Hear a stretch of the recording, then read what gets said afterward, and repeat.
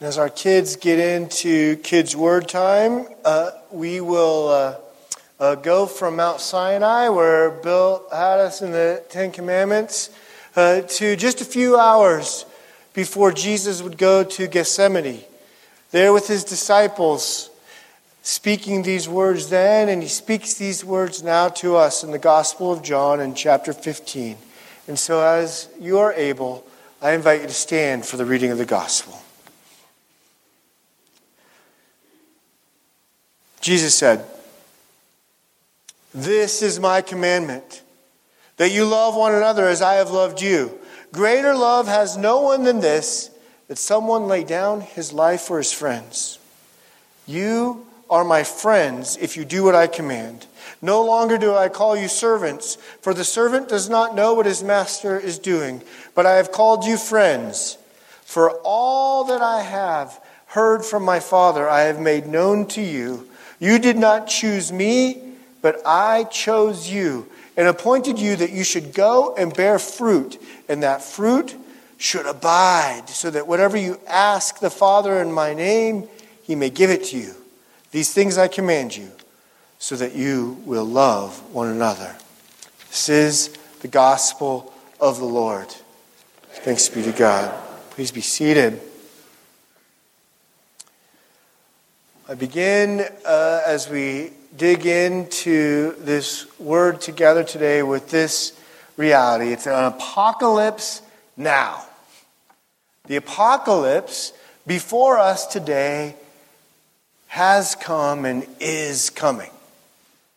Now, inasmuch as we take deeply seriously the call to know that Christ is coming again, I'm not inviting you today to put a date on your calendar, all right? But I am telling you that the apocalypse has come. In my life, in the last couple of weeks, God has reminded me of that. This word, apocalypse, in books I'm reading and in sermons I'm listening to and podcasts, God keeps bringing the definition of this word before me. And I bring it before you today as we come to his word. This word apocalypse isn't just a date on the calendar. It means literally a revealing or an unveiling. And that revealing and unveiling, as we'll soon discover, comes to us in his word. But it comes in all kinds of ways. I mean, the first time you got a roommate, it revealed and unveiled something about them and something about you, right?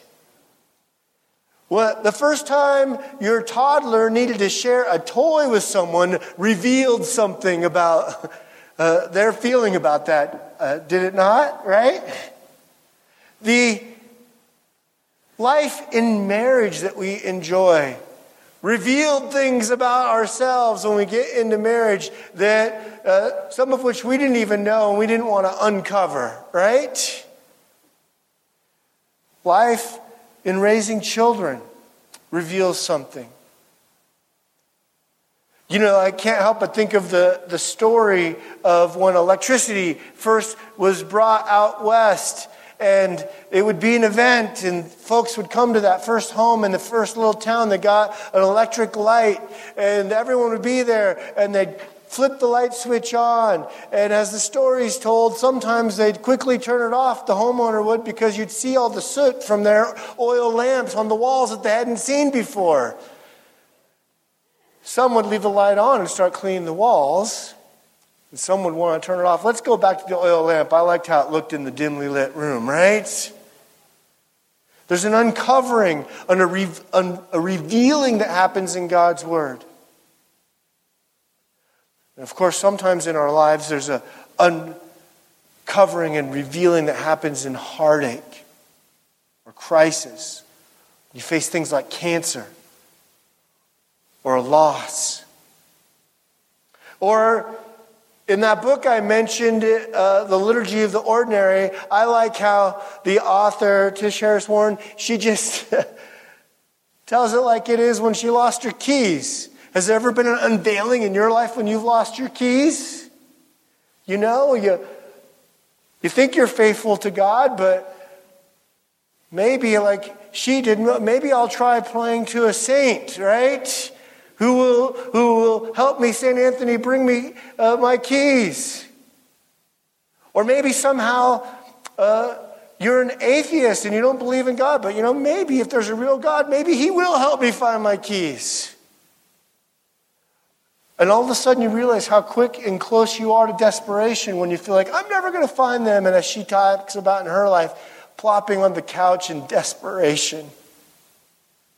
Unveiling and revealing happen. These apocalypses come into our lives. And I want to suggest to you today that as you come to the 10 Commandments, as you come to these 10 words, or if you want to sound academic and fancy, you can call it the Decalogue. It's the listing of 10. These 10 words come to us. We'll deal with the first 3. And by the way, don't get distracted by how they get numbered. I thought they were the Sabbath one was number 4. I thought that, the scripture doesn't tell us this is number 1, this is number 2. And so different traditions have counted them differently, but they're all the same 10 words of command. And as we come to them today, I want to invite you to consider, what is God revealing to you? I would boldly even say, if you wrestle with the truth of these words, even more, ask this question: what is God revealing? What is being revealed about God? What is being revealed about you? What is being revealed about us? Luther asks the question a different way when he says this about the first command. He says, what does your heart, he asks, cling to in despair? Because whatever your heart is clinging to in despair, that is your God. What is your heart clinging to, friends, when it's being revealed? Let's come to the text. And let's understand carefully an important context every time this scripture is being spoken to us. Whether in Exodus 20 or Deuteronomy 5 or even referred to in the New Testament, it always begins with this important introduction. God says, I am the God who rescued you out of the land of Egypt, out of slavery. What is the context of the 10 Commandments? What is the context of God's law? It is the context of a God who is for you. We receive these 10 words in the context of, I'm the God that comes to rescue you. And so what do these 10 words mean in light of that? In light of a God who's coming to redeem you, who's for you. And you hear this phrase, you shall have no other gods before you. What does it mean? What is God revealing now about you? Well, as many have said before me, it's that oftentimes you and I are an idol factory. The problem isn't in this secular age that we don't have any gods, it's that we have too many. As one atheist said in a now famous lecture to college graduates, everybody worships. It just depends on what they worship. We have too many gods that our hearts cling to. Don't believe me? Let's look at our own hearts now and let this word reveal and unveil an apocalypse of who we are. I'm just going to make it through by working hard. I know life is hard, but I can get us through. I'll be comforted by my success. Or I know I can face anything because I've got my soulmate. Or I'll finally have hope in the future when I see the success of my children. Or the delight of good things that God gives us, like food, quickly go from a gift to gluttony when we put our comfort in them. Or the joy of the fruit of the vine and the artistry that comes there moves from a gift to a killer when it comes alcoholism, when we lean on it for comfort.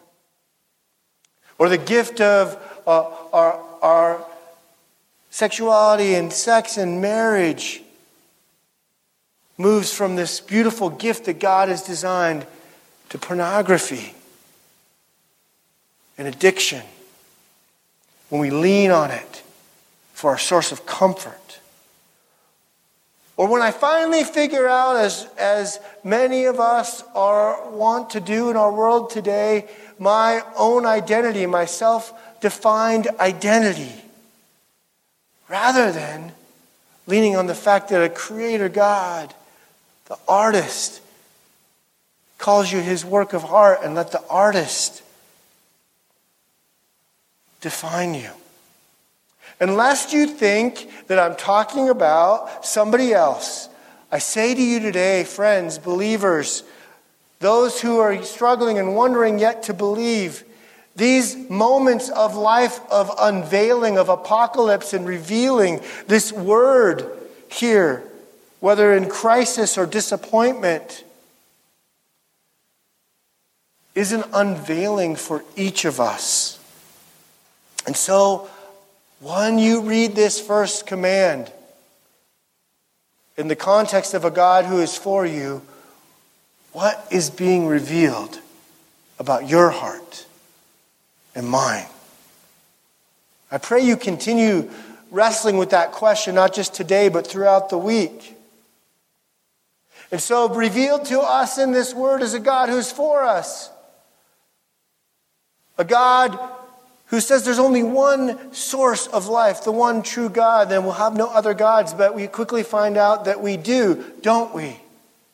Just when we think we can check that box of commandment number 1, well, I got that covered. And then we find out when it reveals our hearts, oh, I don't.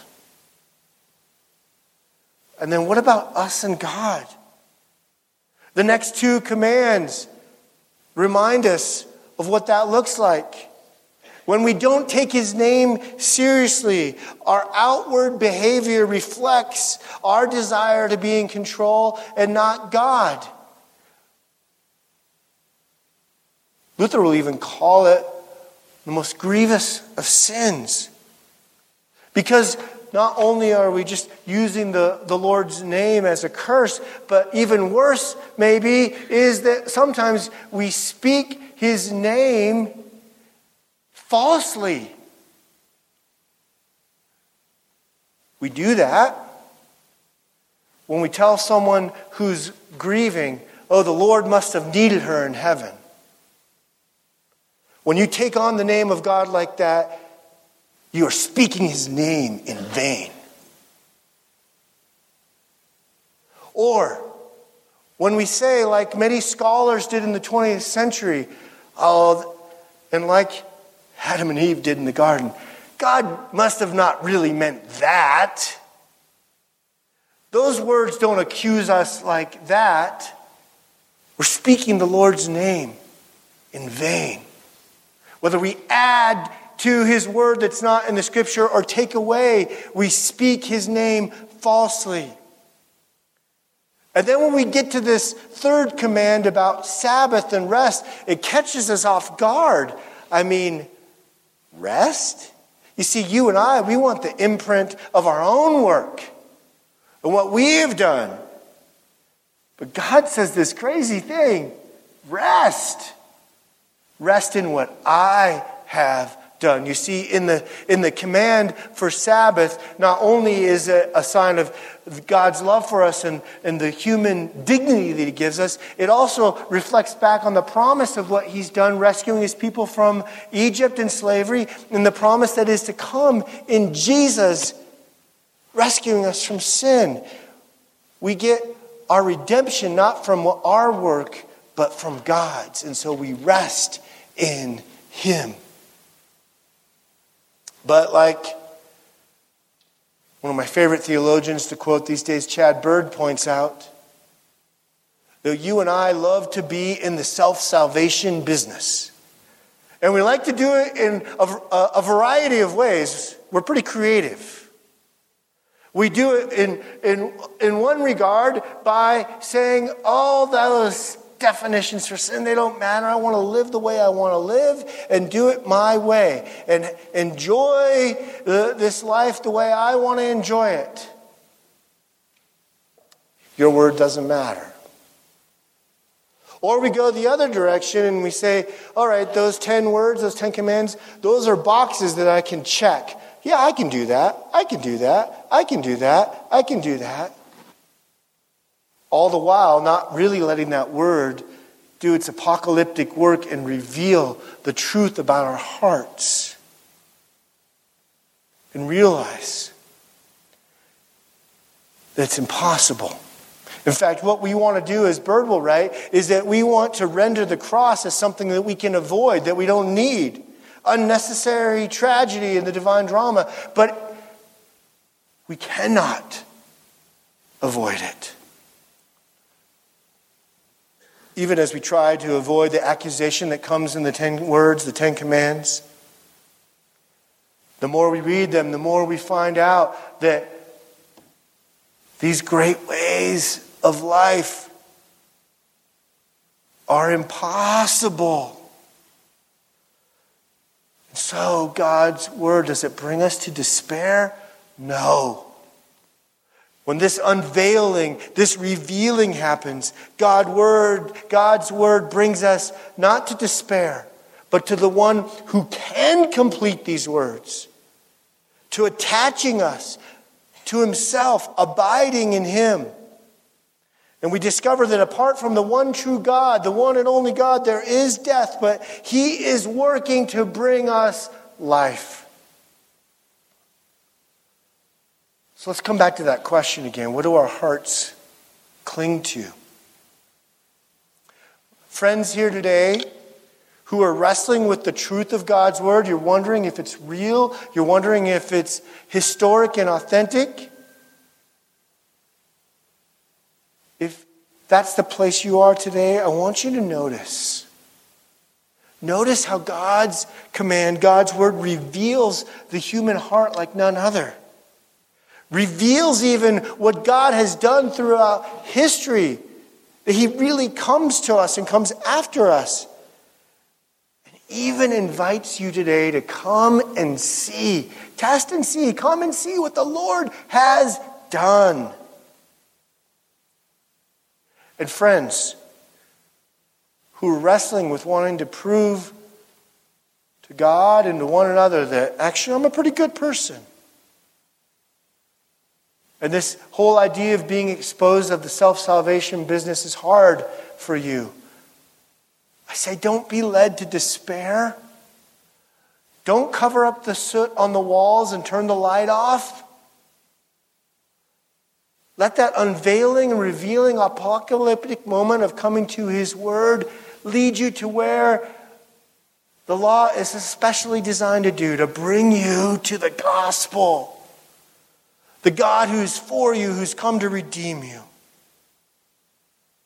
And if you, friends, are wrestling with some of those replacement gods today that we talked about, those things that seem so good but fall so short when we make them out to be our God, then hear not only the challenge and the command, but also the invitation to come to that one true God, the one source of life, who says, abide with me. Attach to me. There is life. And then, friends, and I say this with a tender heart today, friends among us who are wrestling with disappointment, maybe even deep disappointment with God. Maybe you've suffered loss or heartache And God hasn't done what you thought God would do or expected to do. Maybe not unlike the first disciples who thought Jesus was going to defeat the Romans.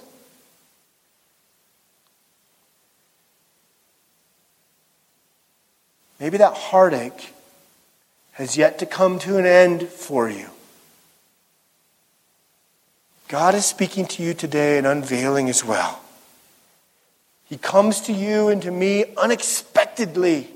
He comes to a cross where he understands suffering. He comes to the hope of the resurrection, a physical resurrection, where he had been dead and then he took a breath, and he lets us know that because he lives, that which you are battling, that which you are so disappointed and heartache over, all of this death will one day be undone. So friends, what do your hearts cling to? Do your words,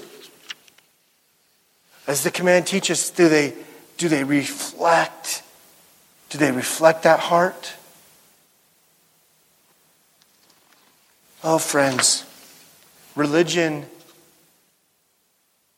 done well takes us into the presence of God, but oftentimes it's in our own hearts and minds done in a way that it's about what we do.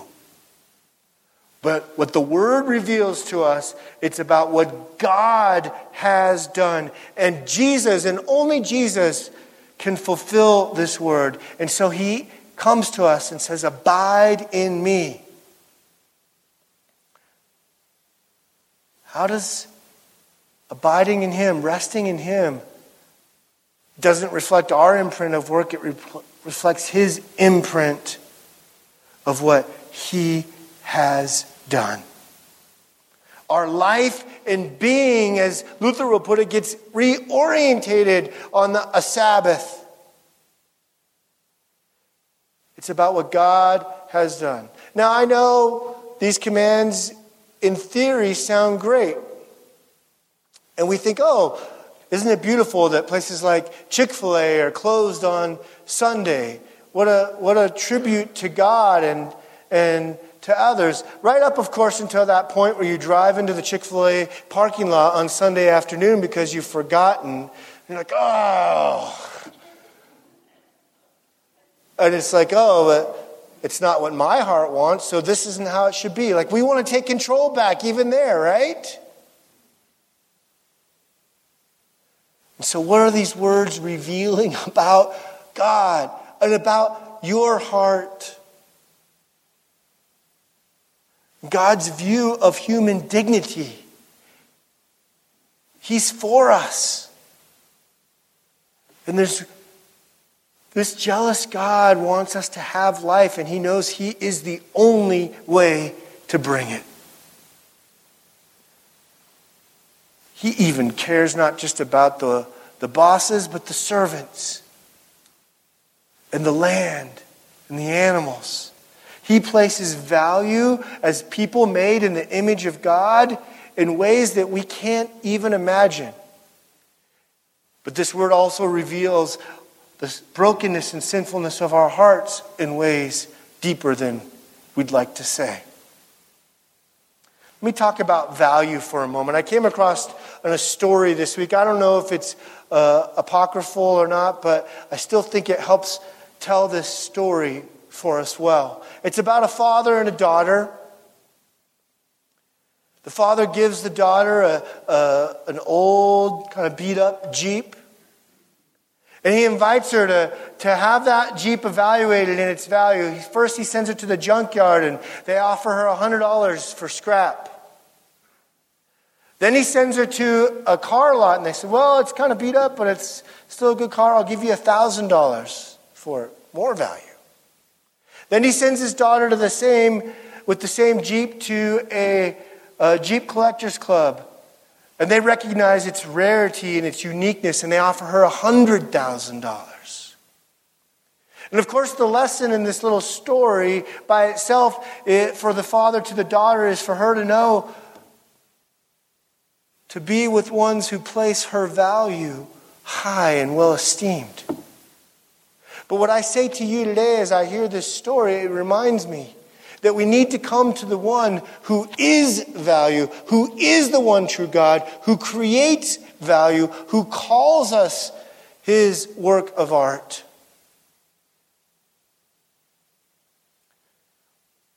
This God, this one true God, esteems you so much that he comes after you and for you because of his goodness.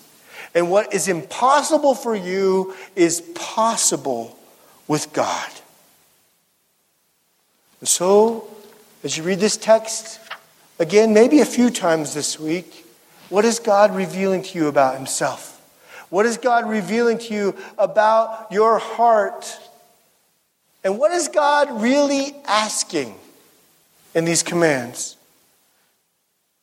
What is his, to use a theological term, his soteriological plan? That is, what is his plan for salvation? You know what it is? He shows up. He shows up and he says, attach, abide in me. If you go back to the beginning of the chapter, in chapter 15, you'll find out who the gardener is. And it's God.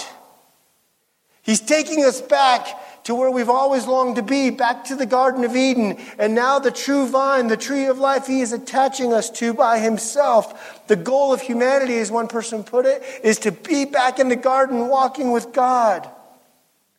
But how do we do that? When you read the small catechism, it says, are you a sinner? Yes. How do I know that? Because I read the Ten Commandments. But this apocalypse isn't leading you to despair.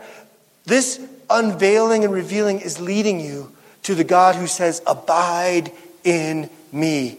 This word is taking us to the gospel. Yes, the apocalypse has come. The unveiling has come when we come to his word. And God is revealing himself, and he's revealing you. Are we listening? What is God revealing? My prayer for you this day is that it's leading you, because I know it's God's desire that it would, to the gospel. Jesus says this before mentioning, by the way, that he's the Lord of the Sabbath. In the Gospel of Matthew, he says this, come to me, all who labor and are heavy laden, and I will give you rest. Take my yoke upon you and learn from me, for I am gentle and lowly in heart. And you will find rest for your souls, for my yoke is easy and my burden light. Let the apocalypse, the unveiling and revealing of his word, reveal his truth to you today. He is the God who has come to redeem you. Have no other gods. Hallow his name. Rest in him and what he has done. Abide in the true vine. Abide in Christ. Amen.